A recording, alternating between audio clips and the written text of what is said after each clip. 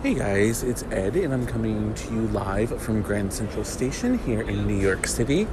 Now, I know this is not our normal location, and it will be a little bit noisier than normal, and I apologize for that. But as I mentioned, we're moving the studios, and at this point, between my other job and moving, I felt like this was the best opportunity for me to start recording. So here we are. And so, okay, y'all are gonna think I'm crazy, but I keep having this weird dream where the one I really, really like, and who I believe really, really likes me back, gets me pregnant. And there are all sorts of weird meanings to this dream. But the most significant is I'm writing the damn book. I mean, that can't really shock anyone at this point, that I'm going to write a pregnant man erotica. But boom goes the dynamite. And speaking of pregnancy, Lady Gaga is not.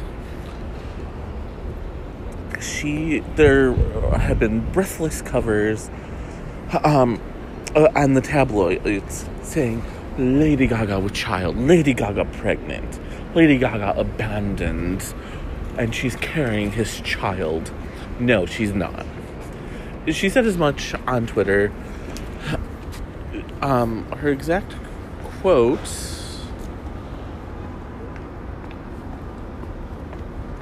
was,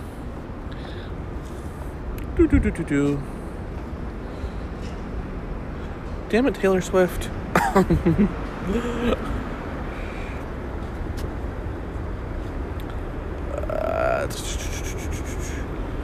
Her exact quote is, yeah, I'm pregnant with hashtag LG6. And LG6 is purportedly the name of her new album, which is being recorded and produced at this stage. This is going to be obviously the first one since she won her Oscar. It's also going to be the first since Joanne failed to take off on the Billboard charts. And when I say failed, A Million Reasons did fairly well on the charts. Perfect Illusion, I think, was, if it wasn't top 10, it was very close to top 10. But overall, it just didn't do what people expected. And, and I know I forgot in what context, but I know we've talked about Alanis Morissette before, and a producer told her, you start off with 10 million albums, then you go down to 7 million, then 5, then 1. And that's how you build a career. That's not necessarily happening with Gaga here. I think Joanne still sold way more than enough albums. And given the current state of the music industry and the amount of units that are being sold by even top tier artists like Beyonce and Britney and Madonna, Lady Gaga still ranks right there among them. If she's not at their level, she's nipping right at their heels. And if she's not at their level, she's only been in the game for 10 years. Britney, the newest member of that group, has been making albums for over 20 years now. So there's a bit of a disparity in saying that Gaga can't be part of that group because she hasn't been around long enough. Or because she's not selling as many albums. She has her fans. They're fiercely loyal, just like Britney Spears, Madonna's, and even Beyonce's. Probably particularly Beyonce's, to be honest. And I'm going to tell you guys what I told Mandy. There's a very real possibility that Gaga started the pregnancy rumor herself. Because she knows how to get her fans whipped up. She knows how to make them go crazy. That's why people put her on the magazine covers. That's why people love her because she knows how to get her fans talking. I would almost bet that by the end of the day, hashtag LG6 will have trended or is trending on Twitter, because that's just how fantastic she is at getting people talking about her project. Look at A Star Is Born. She did a fantastic job of not only promoting the soundtrack, but the movie itself. And I personally haven't seen it yet, but I've talked to people who have said that they don't think that anyone else could have played Gaga's part as well as she did. And part of that is because Gaga is that part, and the part is Gaga. And I am going to go, and I will be right back. And I'm back. So, I guess in a way, we're kind of lucky that we're still at an age where our idols maybe are screwed up and whatever, but they're not, their reputations aren't destroyed at this point.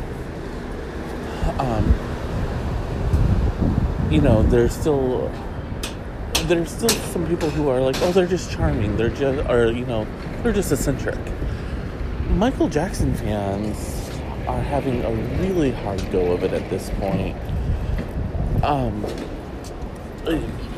After the Leaving Neverland documentary, which chronicled new abuse claims from Wade Robson and I forget the other kid's name. With those two gone, with those two lobbing new accusations, radio stations are starting to drop Michael Jackson songs. Drake dropped a song from his set list that featured a Michael Jackson sample. And The Simpsons have pulled the Michael Jackson episode of their show. It was a season 3 episode called Stark Raving Dad. And it's honestly one of my favorite episodes because it's The Simpsons at their satirical, hilarious best. And I totally get why they pulled the episode, and I don't think that there's anything wrong with what they did. But it is one of those things where it's like, man, I really like that episode. But the executive producer, I keep wanting to call him L. Jean. I just want to make sure. Yes, L. Jean was talking about the decision how they came about the decision to pull the episode. And basically, he said, I watched the show, and for the record, Stark Raving Dad was the very first episode that he ever executive produced 27 years ago. Just let that sink in. This is his very first show that he was showrunner on. And he had to pull it. That's a touchstone. If someone came to me and said, oh, you have to pull the Megyn Kelly book because yada, yada, yada, whatever, you talk about her blowing her husband, I would be pissed. Or, if they told me I had to pull the book because, she was a douchebag. We all already know she's a douchebag. Anyways, the point is that I would be upset. But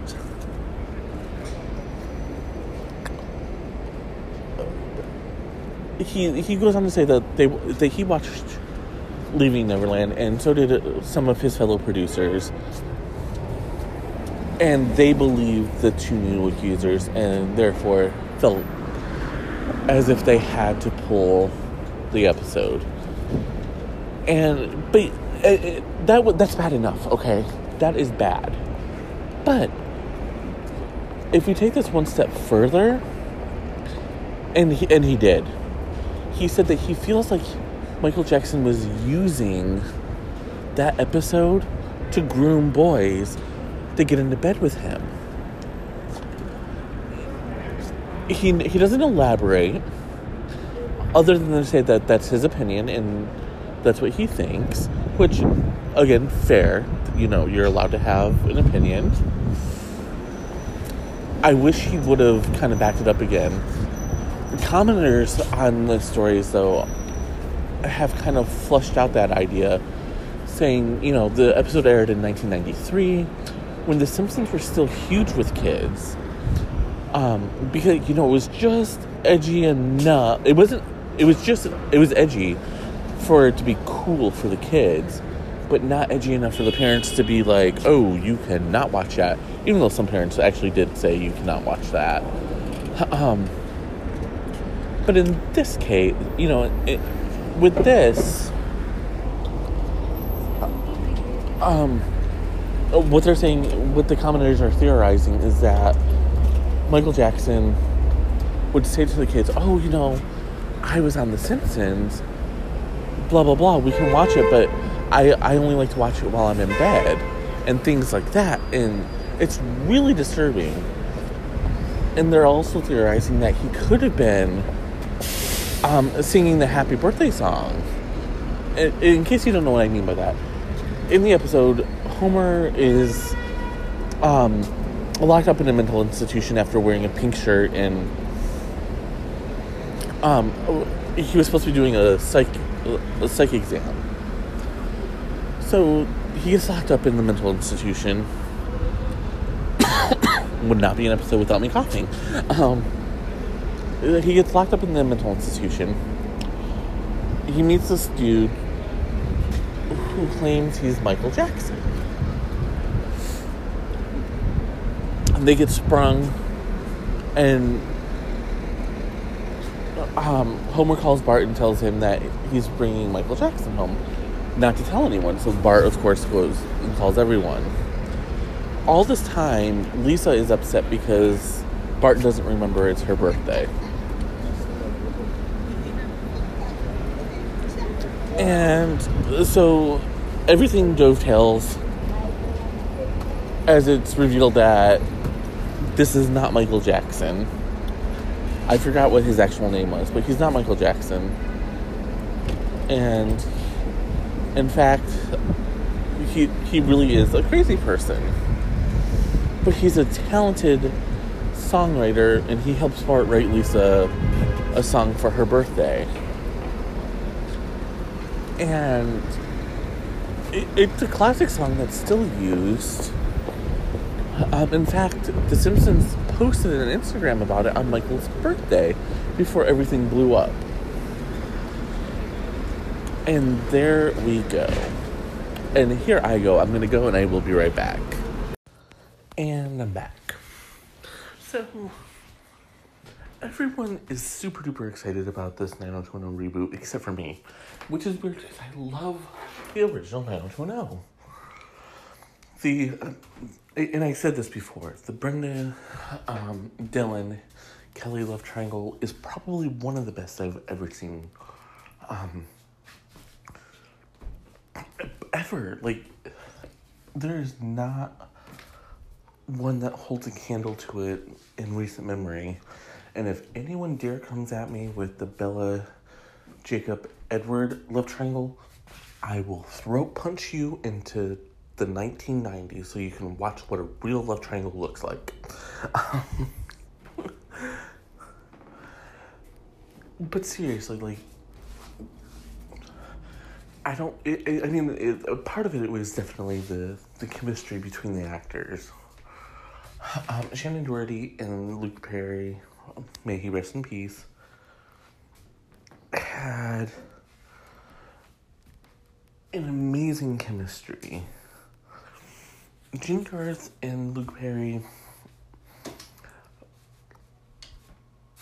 I don't want to say didn't have chemistry. They had a different type of chemistry. And Shannon Doherty and Jenny Garth, oh my god. They were the very definition of frenemies.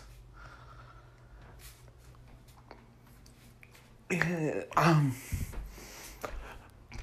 rest of the show was okay. of course, I loved when Tiffany Amber Thiessen came in. I was sad that Shannon Doherty left, but honestly, I think by the time she left, she was just over it.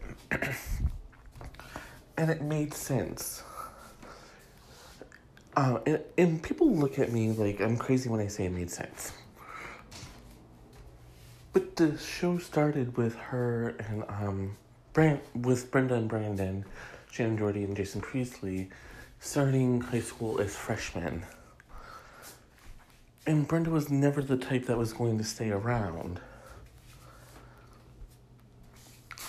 So, yeah, I do believe that she was, that this was always supposed to be the plan where she just left.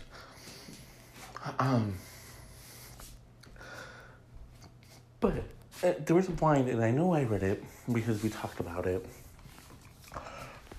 It was over on Crazy Days and Nights called Mad and Glad About the Revival. And it's all about someone who is happy that the show is being revived, but they're really sad, or not sad, but they're mad that they're not being paid what they once were. Well, Blind Gossip revealed that to be Tori Spelling, which, again, we all knew. Tori Spelling comes from one of the richest families in America. Her father was, of course, Aaron Spelling, the Uber tycoon, who redefined primetime soaps. He executive produced 90210. And I don't know if it's shocking or not. It depends on who you talk to be honest. But a lot of people were just completely blindsided that he only left Tori Spelling and her brother Randy a relatively small amount of money. Here's why it's not shocking to me.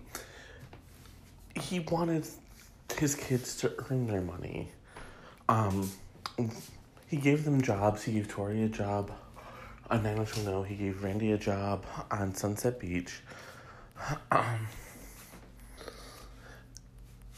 But I truly believe that Aaron Spelling just wanted the kids to learn. And they didn't. And plus, I think he also figured that his wife Candy would help out the kids. Well, Candy and Tori had a falling out a few years back. And they just started making amends. So, Tori can't be hitting up Mommy to pay her Amex and whatnot. Anyways, Tori is pissed about her salary. And she's also pissed that they only got a 6-episode series order. Here's a couple things.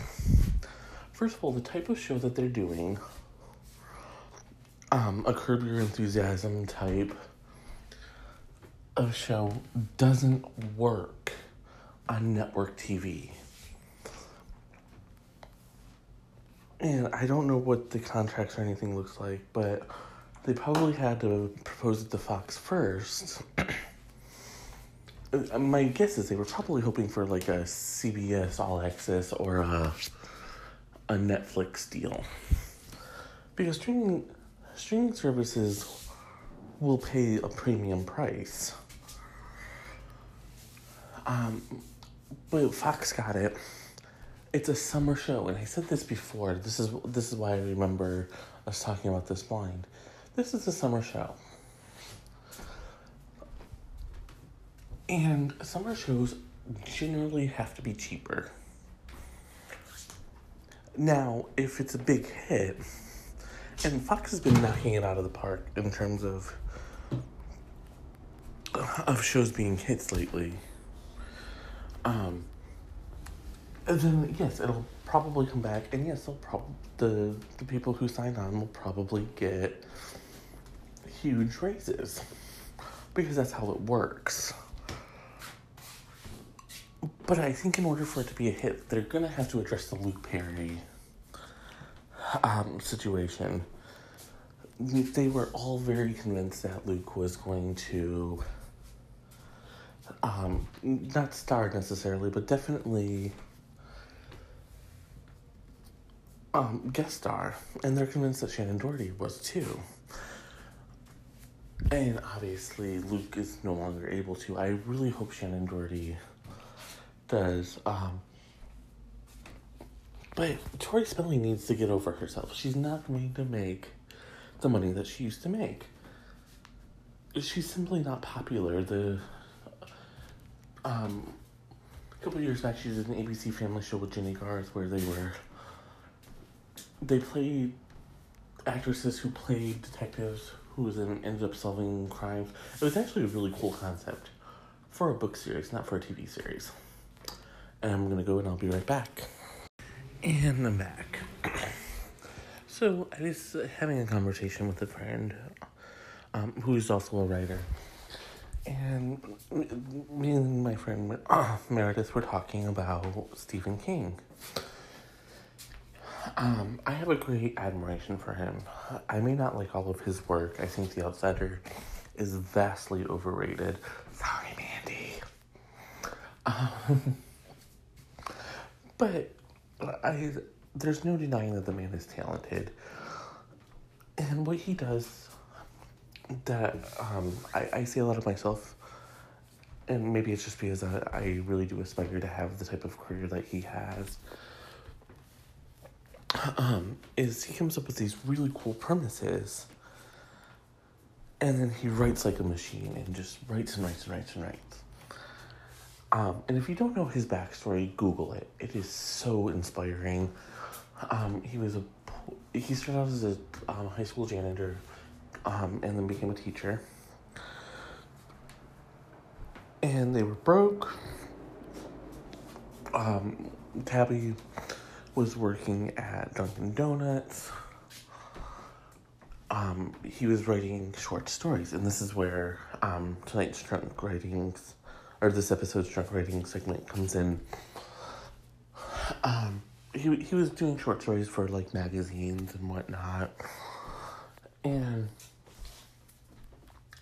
one of the biggest criticisms he's got was, you don't know how to write for women. And he thought about it and was like, fuck them, I know how to write for women. And he thought of two girls that he knew in high school and started crafting the character Carrie White.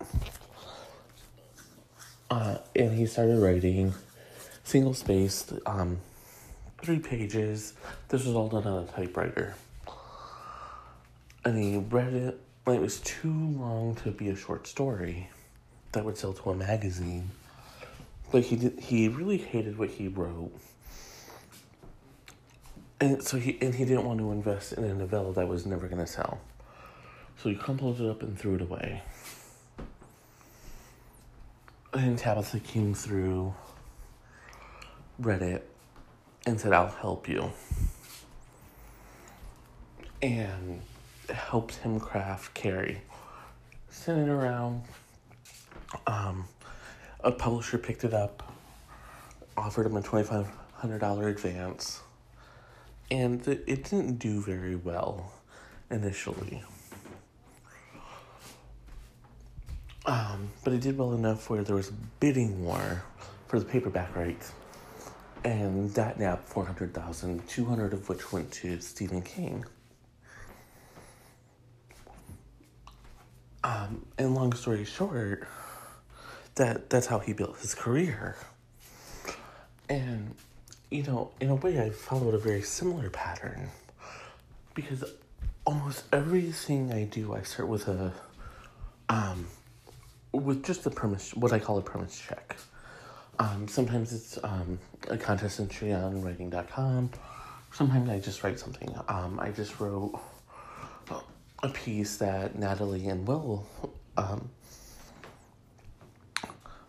read for me, and they're giving me feedback on it.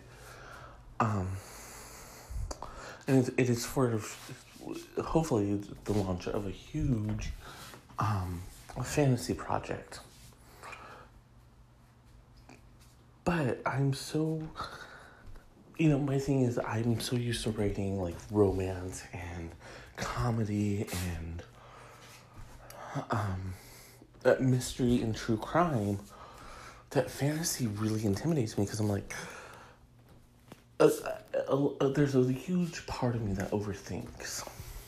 And I'm like, I don't know if this is good enough, I don't know if I'm doing this right, whatever, blah, blah, blah. And so, when I send it to them, I'm like, if you guys hate it, just tell me, like, and I always have to say, I'm not looking for you just to say nice things, like, I really need to know if it sucks, because if it sucks, maybe I'm gonna put this project on hold. And, Will and I were talking tonight, and basically he was like, first of all, because I had really insulted myself, and again, it wasn't just like, oh, poor me, it was more like,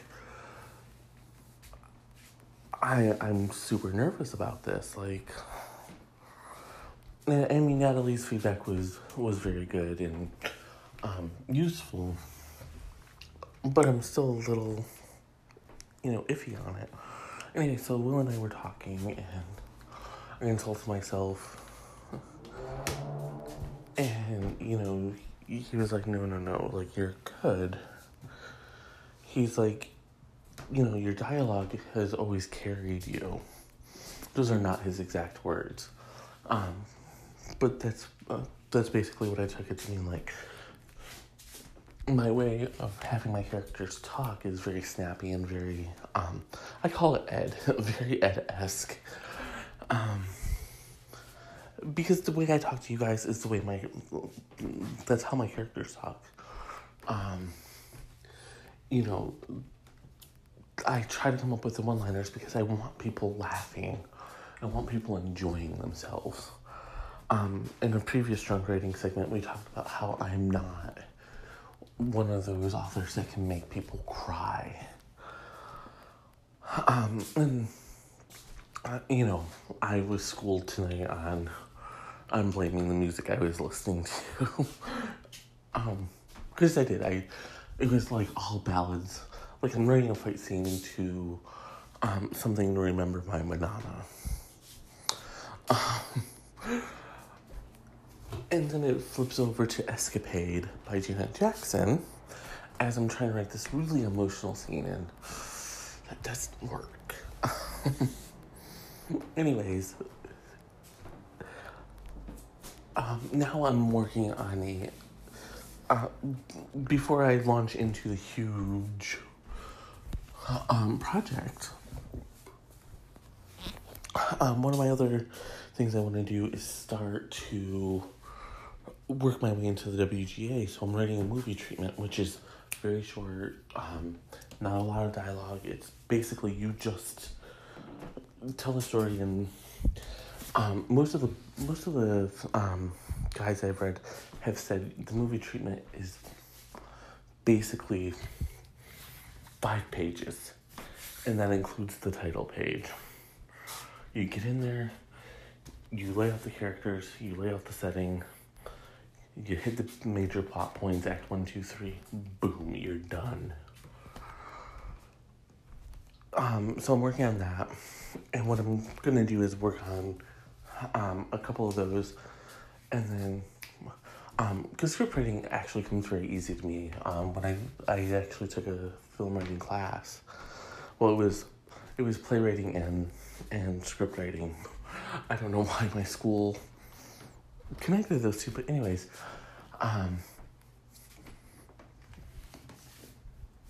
yeah, that it confounds me to this day.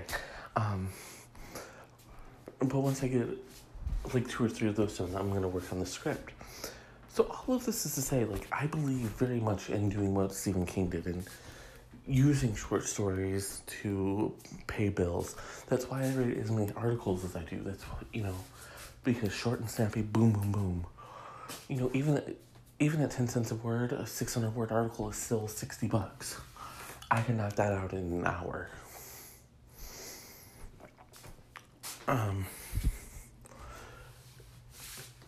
I can knock out 1,000-word short story in an hour.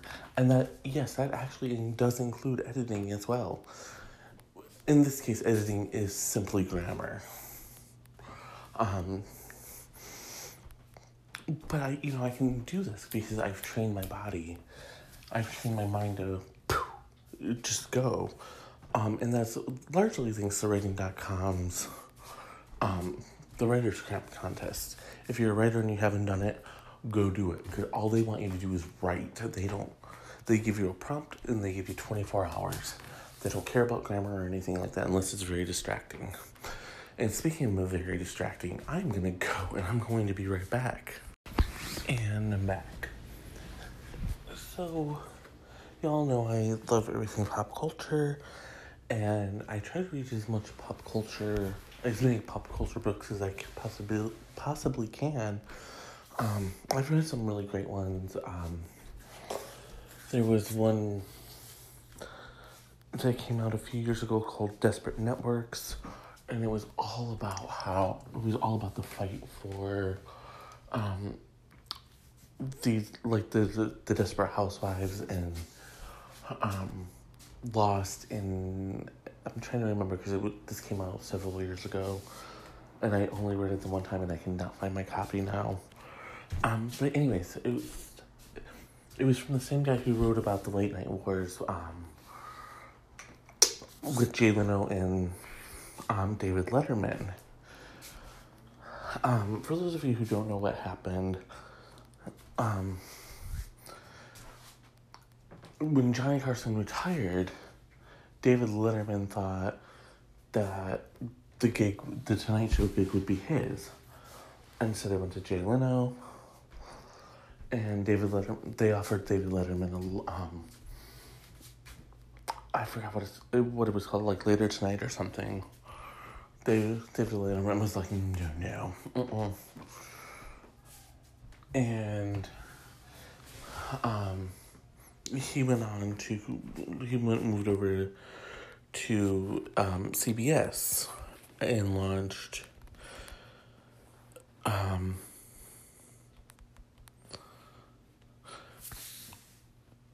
Late Night with David, or The Late Show with David Letterman.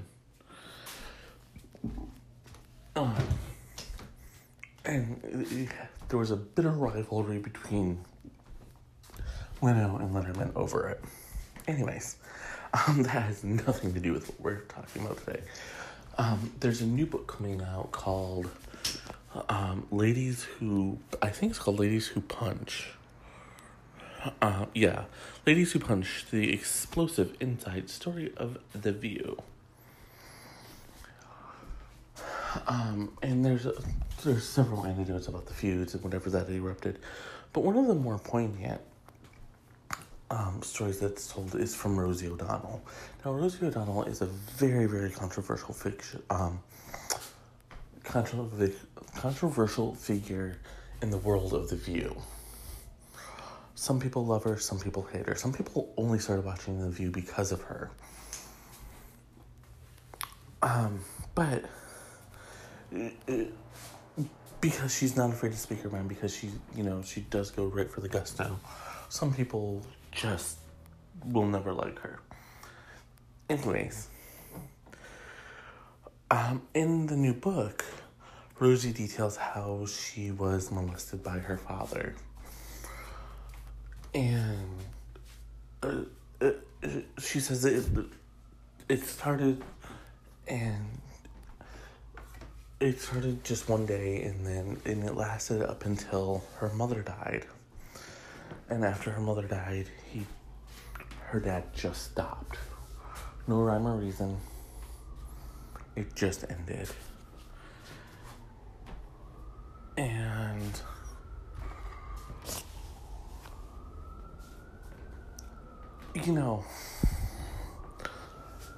I'm sure that there's someone out there who's going to say something shitty about Rosie. And all I can say is not today. Like, I get it. People don't like her. I personally love her. I think she's phenomenal, one of a kind. But I can also see where she would be a figure that is not high on everyone's list.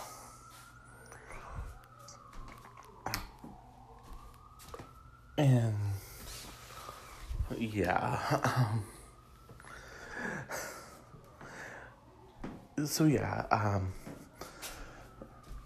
She's previously said, like, she's forgiven him. I don't know if that's true or if that's just something she says in public. We know that there's a very fraught relationship between them for a very long time, and now we're finally learning a little bit of why it was so fraught and why it was a little complicated with her and her dad. It makes me wonder why she's revealing this now, though. Just like with the Lady Gaga stuff, like, Rosie is very good at mincing out what she wants people to know. Now, some things she can't help because other people reveal it for her. But something like this, we would never have known if she didn't tell us. And there's a reason why she told us. I don't know what that reason is. Maybe there's a chance that she's getting ready to launch a new show. Maybe she's getting ready to launch her own memoir. Which is very possible. In fact, I think it's overdue that we get a Rosie memoir.